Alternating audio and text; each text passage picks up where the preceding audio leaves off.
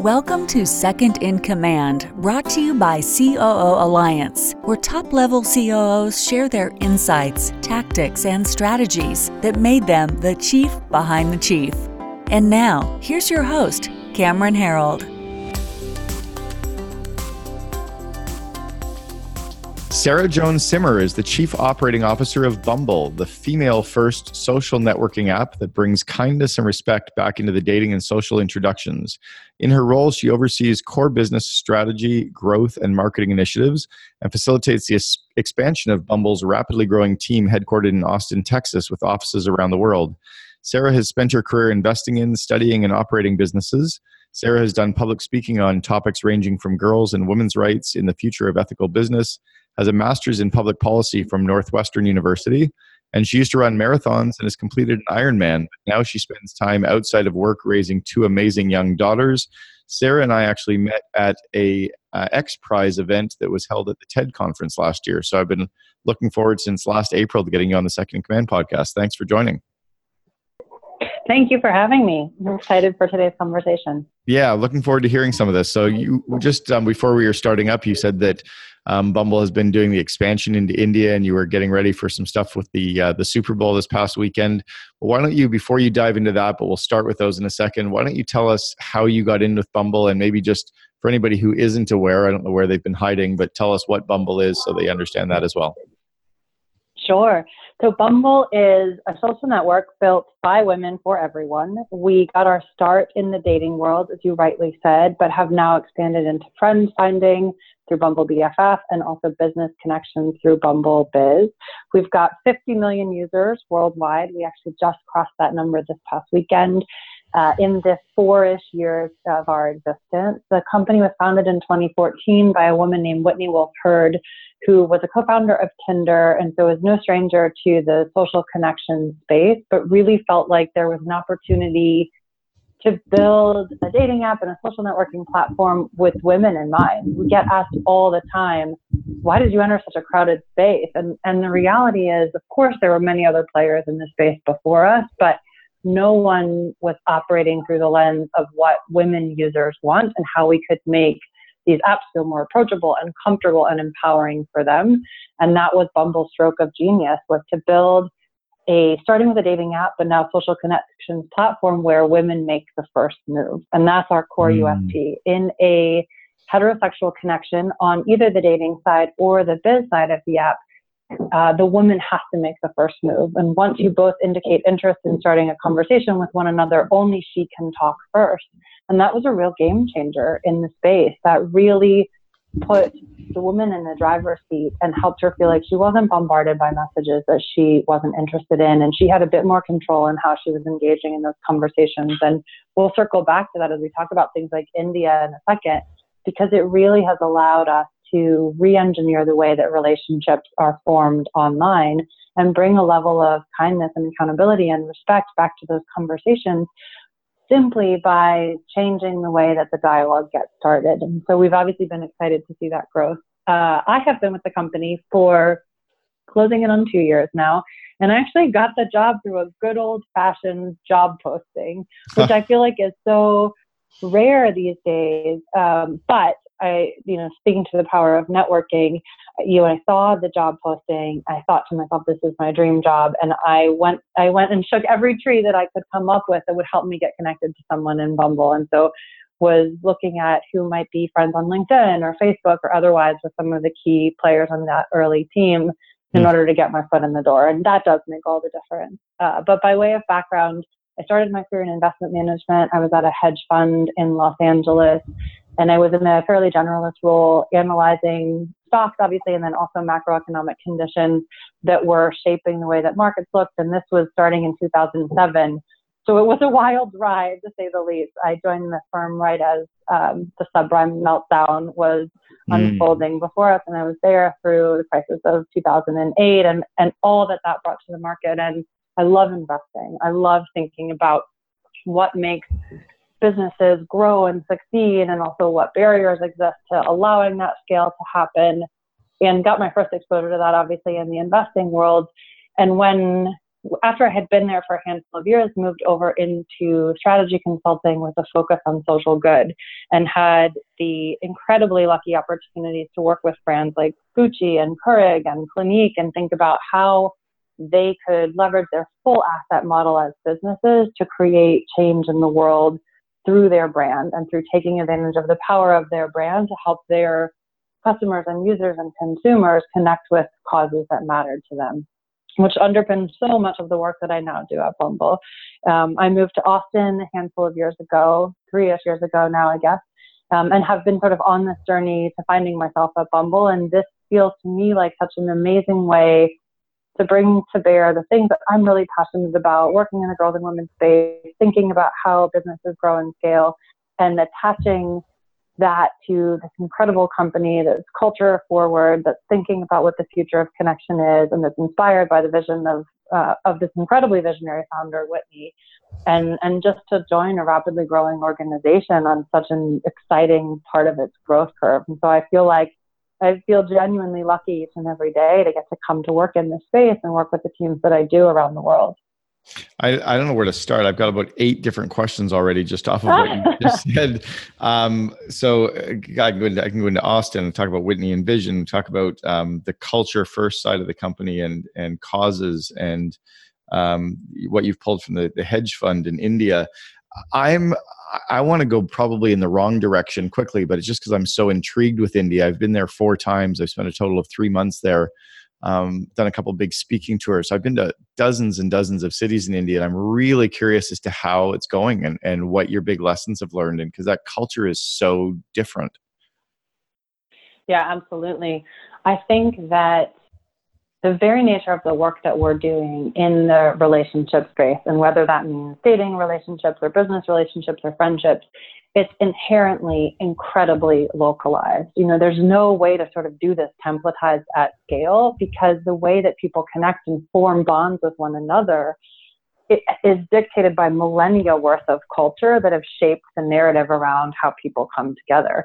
And you're right, it very much takes going to the market, meeting with people, building teams in market, understanding what women in particular in India want to feel comfortable on social networking platforms, what it will take for them to feel like this is a place that they can trust to engage. And so the way that India came about for us actually was that we had the good fortune of having Priyanka Chopra, now Priyanka Chopra Jonas, join us for our Bumble Biz launch dinner in New York in October of 2017. And she and Whitney really connected and started the conversation there that's been going ever since, which was to think about Bumble Biz as this incredible tool. Women in India would love this as a career builder. Oh, and by the way, Bumble has these other really important opportunities for them to be able to connect and make meaningful relationships across their lives. And so how might we think about localizing for the Indian context? And that really kicked off a journey, that I've been privileged to be deeply engaged with over the last 12 to 18 months now, of saying, okay, how do we think about sizing the market and sizing the opportunity, and whether this makes sense for us right now as a business? How do we think about going to market from a product perspective, and what do we need to adapt in the UX and UI, and even potentially on the back end, like server side, how do we adapt ourselves for a predominantly 3G market? Wow. And then how do we think about marketing and reaching the audience there of all of these amazing women that we've been privileged to meet in our journey back and forth? How do we create both marketing campaigns and a product toolkit that meets their needs? And it's been an incredibly exciting journey. I think we always knew that Bumble was going to go to Asia in a really thoughtful and strategic way. And we have this privilege as a mission first company to not only say, okay, well, where's the addressable market opportunity in terms of revenue TAM? And we're watching incomes rise in a market like India. And obviously it's a 1.2 billion person population. Like, there's a meaningful addressable market there. But Bumble, we can also say, great, let's look at all of those numbers and all of that analysis and couple that with, where is there an opportunity to drive real cultural conversation and create opportunities for women? And where's the opportunity to drive good in the world and bring about the impact that is so essential to our DNA? It's one of the top markets on the planet for that, for sure. Absolutely. And there's already a conversation going on around women in India and what what the future means for their careers, for their relationships. It's having a Me Too movement of its own. We are just there to sort of add another tool to the incredible empowerment journey of the women in India. Yeah, they're and we're already just thrilled to rising be a up. part of that. It's almost like the wave is starting to Absolutely. surge, and you've picked the timing of it perfectly to almost empower it and leverage it as well. But you're doing I think it's our duty to serve the women of India and understand their needs. We're not driving the conversation; they are. We're just here to be another tool in their toolkit, and to give them an opportunity to be in the driver's seat in some of these key connection areas in their lives. When it's interesting, I met with a CEO over in India years ago, and he sells edible oils, and he sells $300 million a year in oil. And I said, wow, how many countries do you sell oil in? He goes, just India. He goes, I only sell in a couple states in India. But he said, in America, you might use 1 tablespoon of oil a day. He said, in India, we use a quart. He said, Americans always try to invent these products and try to market them to people who don't need them. And he said, in India, we find what the need is and we give it to them. And I think that's kind of what you're doing now, is you've identified a massive need in that marketplace, and you're just giving them the tools, and they'll be able to run with that. Look, I think similar to, the landscape in the US in 2014, there are tools. There are other apps and brands that we admire for the businesses that they've built in that market. But we didn't see anyone going to market in a truly authentic woman-first way, which is obviously the DNA of Bumble. And we felt like there was a meaningful opportunity to deliver on that promise to the women of India. And that's why, frankly, we've engaged women like Priyanka herself to help shape and guide that strategy. I mean, she can speak so authentically to her experience as an Indian woman, and we're just here to try to facilitate the creation of a tool so that women like her can have the type of opportunities for empowerment that she's had.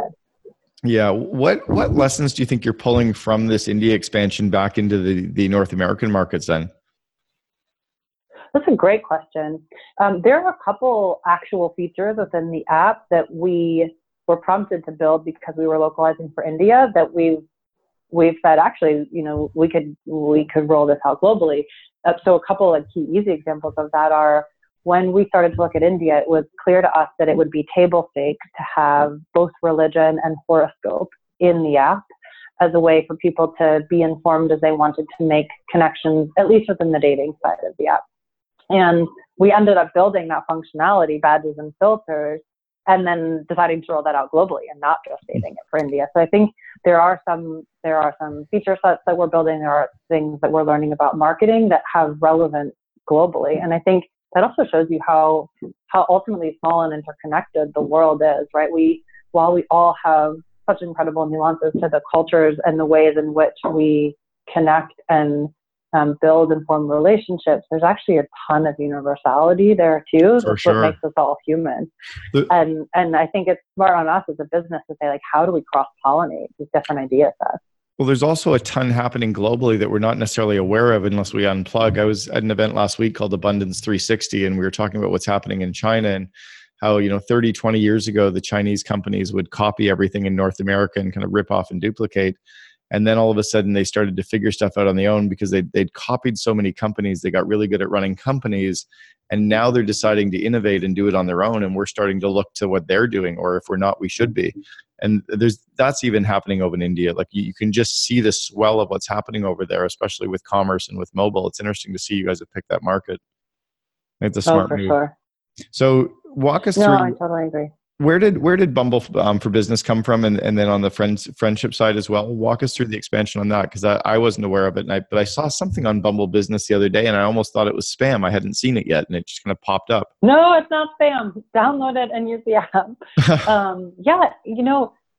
Both BFF and Biz came, as so many great ideas do, from watching how our users were interacting with the product, and so roll back to 3 years ago, before Bumble BFF was a thing, we saw users in the product saying, hey, I'm not here to date, but I just moved to Chicago and I'm looking for new friends. Sure. Or I've just landed in Montreal for the weekend. What are the best bars for me to go check out? Wow. And so they were realizing that there was this efficiency around connection, using this mutual opt-in premise and using this really localized way of connecting that could have relevance in other aspects of their lives. Wow.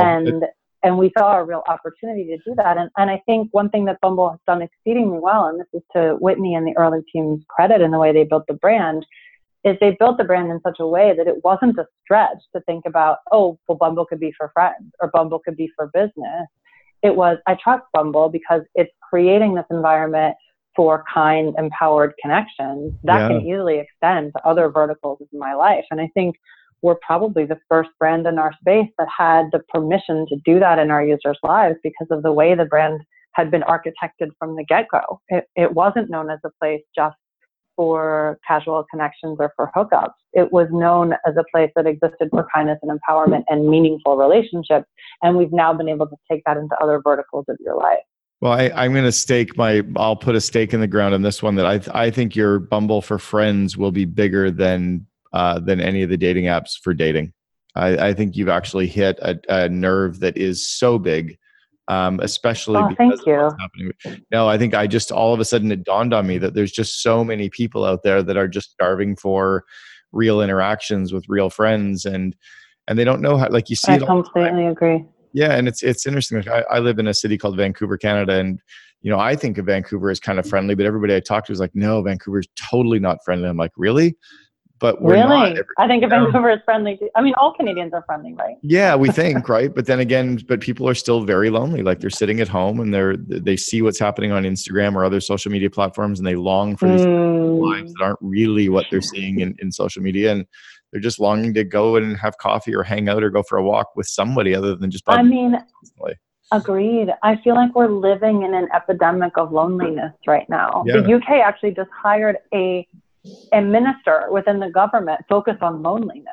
Well, because we've become so technologically connected that we've become disconnected in reality. Well, and even if you do get that one date or you get, you're hooking up with somebody, I mean, like you're not going to be hooking up 12 hours a day, but you got your other 11 and a half hours to be spending with somebody, like, right? I heard this desire to connect is like the very core of humanity, right? Yeah. There's a reason that solitary confinement is the harshest form of punishment. We all desire to be in relationship with one another. And, I think what was such an incredible moment 5 years ago when, our peers like Tinder and Badoo and others came on the scene was that they normalized this idea of connecting through a mobile interface or arguably a digital interface. Like I think you saw issued in a new wave of the way people thought about online dating. Everyone was doing it. It was free, or it could be free, right? And it no longer had the stigma of, oh, wow, you have to go online to make a connection. Like now everyone was doing it. And I think we're seeing in certain cultures that a stigma does exist around making friends because people feel this pressure of like, shouldn't I be able to make friends on my own? And the reality is, as an adult, like once you get through arguably like your education or other places that bring a whole bunch of new people together at once, and it's perfectly normalized to make friends, we go through these other experiences like moving to a new city or becoming a parent for the first time where you really do need a new friend group, and there aren't resources to help you do that. Here we have a technology that totally can bridge that gap, and we're excited about the adoption potential for it, for sure. Yeah, I think you've probably hit on one of the biggest app opportunities of the decade coming up, because it's you've touched on a massive nerve. I remember I moved to Seattle in 1994 to open a company, and I parachuted in. I hired 220 people in 12 months, but I couldn't really become friends with them all. And it was probably one of the loneliest years of my life. And I remember going to this Irish pub by myself a couple days a week just to sit and try to meet somebody to hang out with and play pool. And it was terrible. It's true. It was a really bad, because I didn't want to be going to a bar and, being around people smoking and drinking beer every night. And but I didn't know where else to go. Like I couldn't meet somebody on my mountain. What are those tools, right? Yeah. And so I had this same feeling when I first moved to LA, by the way. And you're like, I can't spend 24 hours a day with my coworkers. And so there's this built-in set of friends, right? But how do you build those connections? And I think for us, it's not only thinking about what are the digital tools to do that, which Bumble BFF obviously is, but then how do we create opportunities for people to connect in real life as well? And so we've done things like our Bumble Hive series. We did one in Vancouver recently, actually. We had one in Toronto earlier. We've had them in New York, LA. They're pop-ups for, sometimes a week or two, sometimes several months, that are safe places to go and make connections. And the reality is, walking into that space that everyone is there because they want to build relationships, whether for dating, whether for friendship, whether for business. And think how empowering that feels to step into a room and know that everyone is here because they want to connect. You're not that odd one trying to butt your way into a conversation. Like you're surrounded by people who want that as well. And again, it's about like destigmatizing this idea that we all want new relationships and creating the right formats for that, both digitally and in real life, to make people feel really comfortable pursuing new relationships. Yeah, you guys are getting ready for some more accelerated growth. You mentioned a couple times. Thank you. I hope so. Yeah, sorry, get ready, buckle up. You've mentioned a couple times Whitney with her vision. So how do you get on the same page with her and her vision, and how does she get on the same page with you and your plans to execute? And then how have you two decided to divide and conquer? I always talk about the kind of yin and yang relationship between the CEO, COO. How have you guys divided and conquered the business, and how do you keep each other on the same page? Yeah, that is a great question. And I feel like my working relationship with Whitney is one of the things I'm most grateful about in my entire Bumble experience. I feel honored and excited to participate in her vision. And, that vision, I think, is the same one that it was 4 years ago, which is so incredible to meet a leader who understands from the get-go where the business can go and really holds that clear as a North Star. And I think this gets to part of the answer later. It's like, how do you stay aligned? You stay aligned by having clarity on vision, clarity on values, which is your way of living out that vision, and then using those as the rubric by which you make decisions. And if you allow that to sort of stay as your North Star, then I think it becomes a way for you to be honest with each other and with the goals that you've set for the business. And it's a lens on decision making. She and I think this is the most important relationship between any CEO and business leader and someone who serves in a role like mine. There has to be a level of trust and mutual respect. Mm-hmm. That there has to be this ability to sort of push-pull on a day-to-day basis, and then a really clear understanding of where your lane is and what brings you the most joy and how you're adding the most value to the business and where that is for the other person. And of course, no one ever like fully stays in a swim lane when you're operating a business that's growing as fast as ours does. But, understanding for each of us what our points of criticality to the business are and what brings us joy as professionals is really important, and being clear with one another about what that is. And I think all of it is a journey. And as the business grows and scales, that's naturally going to change. And so you have to position yourselves for adaptability as that goes. And I think that's not just a case for me and Whitney. It's across the entire executive team and the leadership team that we're building across the business is, how do you create clarity and set clear expectations at one point, and then know full well that those are going to change dramatically in the next 6 months because of how fast the business is growing, and be okay with that. Right. I mean, it's at least quarterly, if I'm being honest. Yeah. No, I try to explain to people how hard it is to bring someone from the corporate world into the entrepreneurial world, where change is not only normal, but almost sought after. And people in the corporate world, I think they're craving the entrepreneurial environment, but they're just not used to it. It's just so different. Yeah, I think that's true. What do you do that drives her crazy?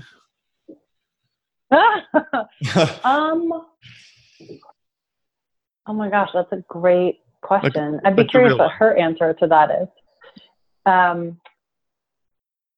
Ask her. I think, yeah, you definitely need to ask her. I think one thing that I used to do and have now learned to handle better, and this probably is really normal when you're dealing with someone as visionary as she is when she would have an incredible, bold idea of something we could do for the future, I would very quickly go to like, okay, well, how does this fit in? And who has the budget to do this? And where does it go in the timeline? And who can project manage it?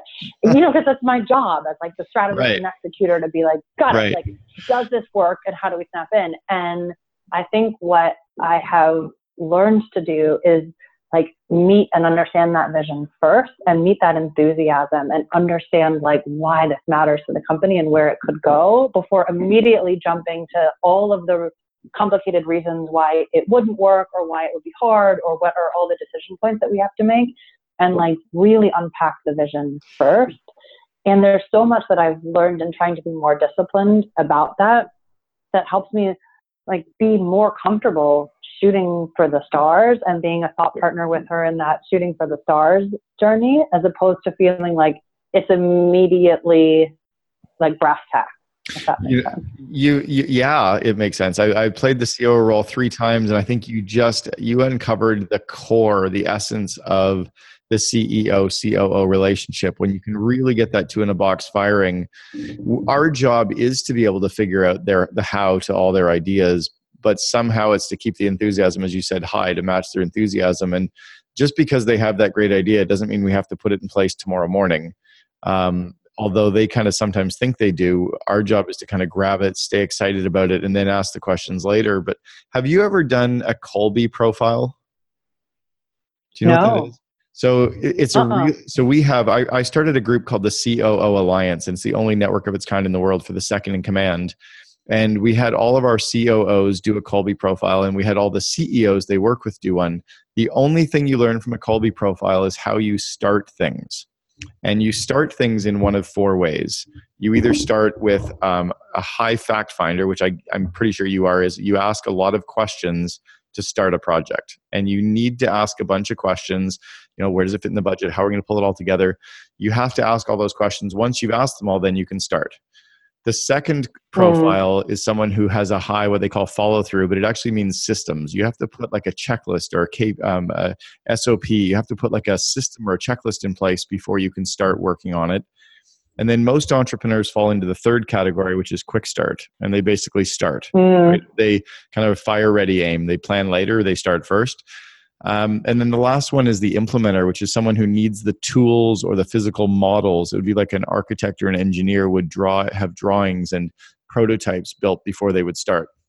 And the key is when you have someone like you who's a very high fact finder, for the CEO, is for them to understand that all of your questions, you're not debating us. You're merely trying to gather up all the stuff that we've probably been rolling around in our head for 3 months. You might need 10 minutes to catch up with us, and we never give it to you. I had that's so interesting. I'll definitely take it. It's really worth it. It's KOLBE/A. I'll link it in our show notes, but it's a really powerful tool because you figured it out, but some people never ever do. Well, I feel honored that actually the same person introduced us, Adam Grant. Yeah. Early on in my journey, introduced me to a handful of amazing men and women who have played a role similar to mine as like a COO or a president, or someone who's really helping to bring a visionary founder's vision to life. And I feel like I get such wonderful feedback and insights just from having mentor relationships like that help me a bit understand the journey that I'm on and be more self-aware of moments just like that I was describing. I used to struggle with feedback, and I used to take it so personally. I think it was because I felt like I was working so hard that any feedback I got, I always felt like I was being told I was shitty. I felt like I was being picked on at school in grade 4 again. Did you ever struggle with that feedback, or did you always receive it well? I think early in my career, I probably did. And I think also sometimes it's hard to not internalize that. Becoming a parent for me was a major lesson in becoming a better manager and also becoming a better recipient of feedback.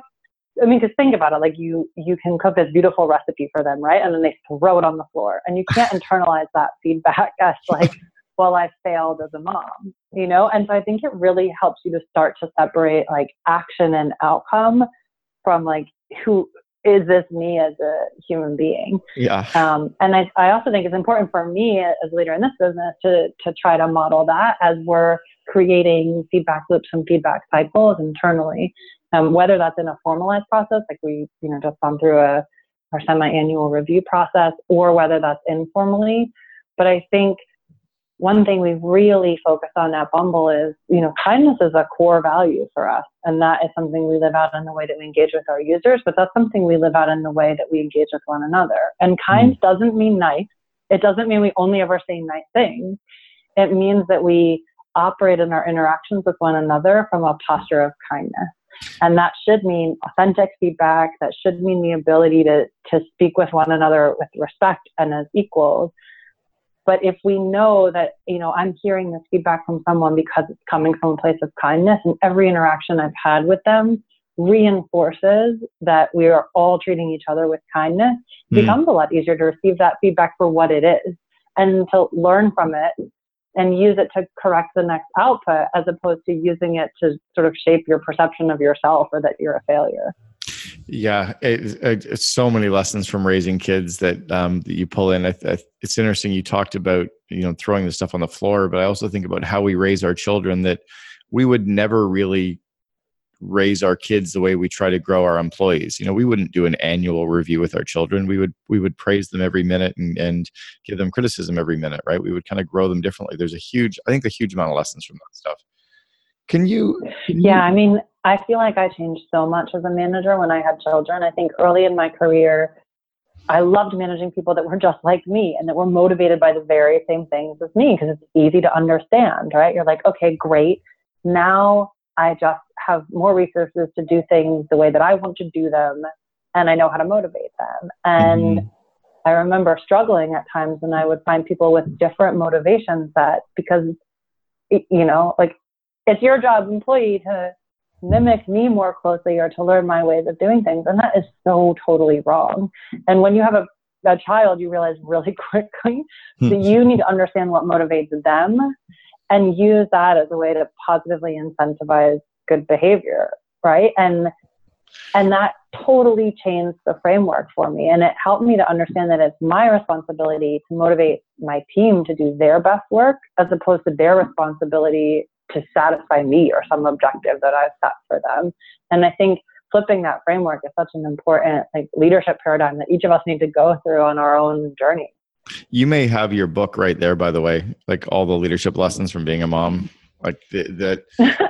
I'm not kidding. Like I'm writing down this list of things that I call the grandmotherisms, which is just all the truisms that I've learned from my grandmother that really apply in business. That it's so, business is so simple, we overcomplicate it. Can you tell me how? I was coaching somebody in Italy this morning, a CEO of a public company in Italy, and he was talking about having to fire one of his key people, and we were talking about doing it with respect. I'm curious how you guys at Bumble do it with kindness. How do you let someone go with that empathy and kindness that you hired them with? I think for so many people, one of the least fun pieces of business overall is when things don't work out. And I think knowing from the get-go that the kind approach is going to be what is kind for both of you. And if that person is not set up to succeed and not capable of succeeding in the role that is expected of them, that it's the kind thing for them too, to be given the chance to move on and have other opportunities. And I remember a time early in my career where I really wrestled with having to let someone go, and then was able to see that 6 months later, she was thriving in a way that she wouldn't have been able to in the role that she was in. And she found a better fit elsewhere. And I think knowing and letting yourself feel confident that it's going to be the right thing for both sides if you go forward with this decision, that frankly, it's sometimes unkind to everyone involved to hang on longer than is right. Yeah, we're setting them free, right? Yeah. And I think not holding them to expectations that are never going to be attainable for them. And ideally, if you've conducted that feedback loop in a kind and thoughtful way all along, it shouldn't come as a surprise, right? There should be transparency. There should be an understanding. There are the occasional times when, there's a cause that's different than what we're talking about here, which is like performance issues or not being the right fit for the role over time. And not everything is going to go according to a perfectly programmed performance improvement process, et cetera. But if there is an existing feedback loop in place between the employee and their manager and across the team, then those decisions should be a result of an ongoing understanding that things aren't working and a desire to be kind for both sides. Mm-hmm. Tell me how you've balanced. I've got kids as well. Mine are 17 and 15. Mine didn't throw dinner on the floor last night. He decided at 15 to spread it all over his plate to make it look like he enjoyed it. Like he still did. No. So you're saying it doesn't get better, right? Like we know these tricks. Come on.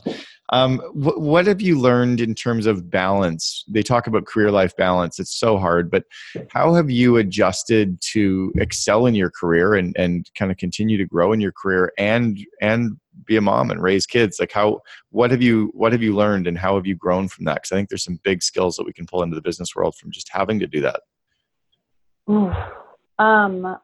I have not figured it out. And I think that anyone who tells you they have is lying. It's really hard. It's really hard.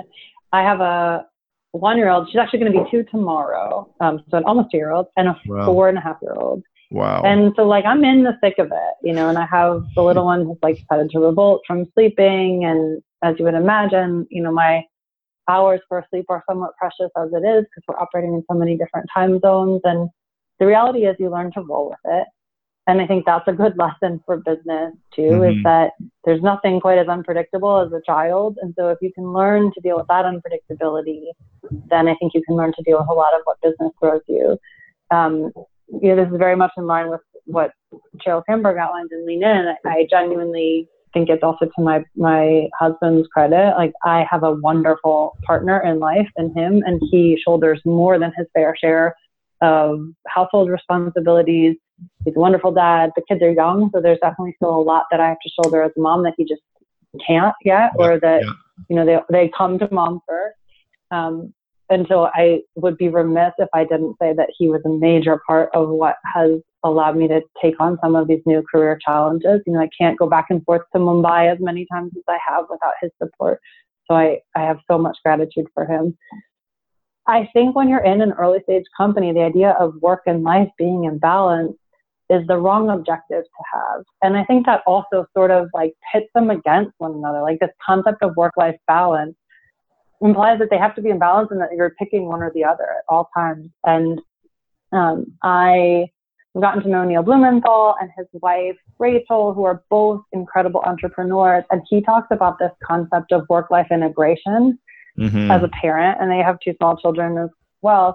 And I think that's a better framework to use because it doesn't imply that the pendulum is always going to be perfectly balanced. It just isn't. No, not at all. And you have to like let go of this idea that there is like something to be achieved there. And I think for every individual, it's different. Like I love my work and I get such joy and satisfaction from it. I am not watching the clock during the day thinking like, I can't wait to go pick up my kids from daycare, and I'm being honest about that. But there are moments that I set aside as sacrosanct, and, I try to make it a priority to drop them off at school once a week or to take a half a day so that I can be at the Halloween carnival. And I just sort of have to know what's best for me in that regard. But I do feel like within a culture like Bumble, where there are going to be people making choices about their parenting life soon, it's also really important for me to model what's possible and be honest about the difficulties and the trade-offs. But it's super, super worth it. As I think from personal experience, it's not easy, but it's really worth it. Oh, it's so worth it. I mean, it does. I promise you, it gets easier. Your taxi schedule gets busier. The taxi schedule gets busier, but it gets easier. Except, I don't know, like every once in a while, then it's like, yes, officer, I know my child is really a good kid. I mean, that gets harder as teenagers too. So, lots of fun. Oh gosh, yeah. Give me I've got 2 more quick questions for you. One I want to actually ask about is the Super Bowl, but one other quick one. If you were to go back to kind of the 21-year-old Sarah, who was really kind of starting in her career in business, what's a big leadership lesson that you've internalized, that you've learned either from success or failure that you would have wished you'd known earlier? I think maybe be kind of my expectations on myself. I mean, I remember early on seeing stories of, entrepreneurs who were 26 years old and had built multi-billion-dollar companies, and feeling like because I hadn't done that yet, that I'd missed some big opportunity, or like, what am I doing with my life? And I think maybe if I had it to do all over again, I think I would do what I did, which is to spend a lot of my early 20s in a place where I could explore different types of businesses and understand what really interested me. And that's what I love about investing, frankly, is I got such great exposure to so many different sectors and could see how businesses operated in different spaces. And it's a wonderful place for someone. I feel like I have a bit of professional ADD. Like I need to be engaged with new and different things. And so starting with investing and then moving over to strategy consulting, I got to do a lot of that. And I think allowing myself to just be gracious for that, or grateful for that journey, and to learn as much as I can without holding myself to this measuring stick that wasn't me, to be satisfied in my own journey. And I try to now be more self-aware in that, in terms of the way that I interact with my team and the relationships that I'm building there, because each of us is on our own different professional journey and shouldn't hold up other entrepreneurs or incredibly visionary leaders as like the only rubric for success. It's awesome. I don't think ADD is a disorder. I think it's an entrepreneurial superpower. I think it's critical for leadership to have some ADD so they actually see everything instead of being so completely maniacally focused on something. So give us some of the lessons. What did you guys learn from working in doing some marketing with the Super Bowl? To give ourselves more than like 8-ish weeks to prepare next time. Super Bowl always comes together really last minute because I think you have to do so much under secrecy because you don't want things to leak before you're ready for it. It was just an incredible, incredible opportunity. Whitney and the early founding team had a vision of engaging Serena specifically from 4 years ago. One of our earliest marketing tactics was putting stickers on tennis balls that said the ball's in her court. And this is a really easy way for people to understand how Bumble works, right? Like the ball's in her court. You can't talk to her until she makes the first move. And using that as a way to help incentivize women, like, go for it. This is an opportunity. And Whitney said to Caroline and Alex and Samantha, her early team members, maybe someday, if we work hard enough, we'll be able to partner with someone like Serena. And so being able to 4 years later have seen that vision come to reality is incredible. And there's no one like Serena in terms of setting the bar for what's possible as a woman in sports, in life, in her business career as a fashion designer. I mean, she is so multifaceted and so inspiring. And we're just honored to get to work with her as a global ambassador for us. She's so much more than just a spokesperson and a centerpiece of that commercial, although all of that is really wonderful. She's involved in the business on a day-to-day basis and cares deeply about what we're trying to build, which is amazing. Which is really, really amazing. And the journey of getting to do something like that with her and with so many of our team members, as you might imagine, Bumble's around 100 people worldwide. I promise you this touched each of them. Which it should. It's a meaningful investment and a really incredible opportunity for us. And every step of it, while super fast paced, as I implied, was incredibly exciting and inspiring. That's really cool. One final parting word of wisdom, if you were to kind of leave us with something that you'd like everyone to think about or consider, my guess is it's going to be tied to something, but I'm not going to lead you. So what would you want us all to consider in our roles as leaders? I will tie this right back to Bumble, which is make the first move, feel empowered, feel like you have this opportunity, I think especially as a woman leader, to step into a leadership role, and then treat yourself and your team with kindness. As I talked about, I just think culture and vision and values and mission is the way that the businesses of the future are being built. I think there's a lot that we've inherited in terms of our expectations of what corporate America or corporate culture more broadly should look like. And if nothing else, I hope Bumble is really helping people to reimagine what that could be. We're trying to not only build an app with 50 million users around the world, but we're trying to build the business of the future, which was built, from a women founder, from a female first leadership team. I think there are ways that business right now in front of our eyes is being reinvented, and we want to be a part of that conversation. And being a company that leads with culture and mission and vision and values is a massive piece of that, because it dictates how we interact with one another and how we interact with our users. And our users feel that. And that is what has allowed us to be profitable and to be generating the revenue that we are, And all of that is so meaningful and important, but it sets the standard for what is going to be possible in the way that businesses are built going forward. And we're just excited to be one example of what that could look like. That's awesome. You've mentioned so often just the role of like the woman's narrative and the women's issues and stuff. Have you attended TED Women yet? I have. Yeah. I have. I'm not going to go. It's only every other year, isn't it? It is. I think it is every other. I went 3 years ago to the one. I was invited to go to TED Women in San Francisco, and it was extraordinary just to be inside of the female narrative that we just don't get as often, or maybe we don't take the time to really listen. But as guys, but it was amazingly powerful. I'll link it in the show notes too, because I think it's just an amazing conference for people to be at. Women, especially. Yeah. No, agreed. And I think what's exciting about this moment of time that we're living in is the female narrative is not even just one narrative, right? It's very nuanced. There are so many intersectional components of feminism and what this global conversation, as we talked about, is looking like. And the more that we can allow those differing and important voices to be heard and to engage in conversations in every facet of our lives, I think culture as a whole is going to rise. Yeah. By empowering 50% of the population, it's only good for businesses, it's only good for economies, it's only good for cultural conversation, for government, et cetera, et cetera. And it's just incredibly inspiring to look around and see the momentum that's building for this. And I'm thrilled that Bumble can be a small part of that. Well, I think as our Canadian Prime Minister said, I mean, he said, well, it's 2017, like, we're ready. It's kind of, well, it's 2019, we're ready, right? I think the world is ready for this. Sarah Joan Simmer, the Chief Operating Officer for Bumble, thank you so much for joining us on the Second in Command podcast. Really appreciate you sharing everything with us today. Thanks, Cameron. I really enjoyed it. Thank you. You've been listening to Second in Command with Cameron Herold. If you enjoyed this episode, be sure to subscribe. To learn more best practices from industry-leading COOs, please visit COOalliance.com.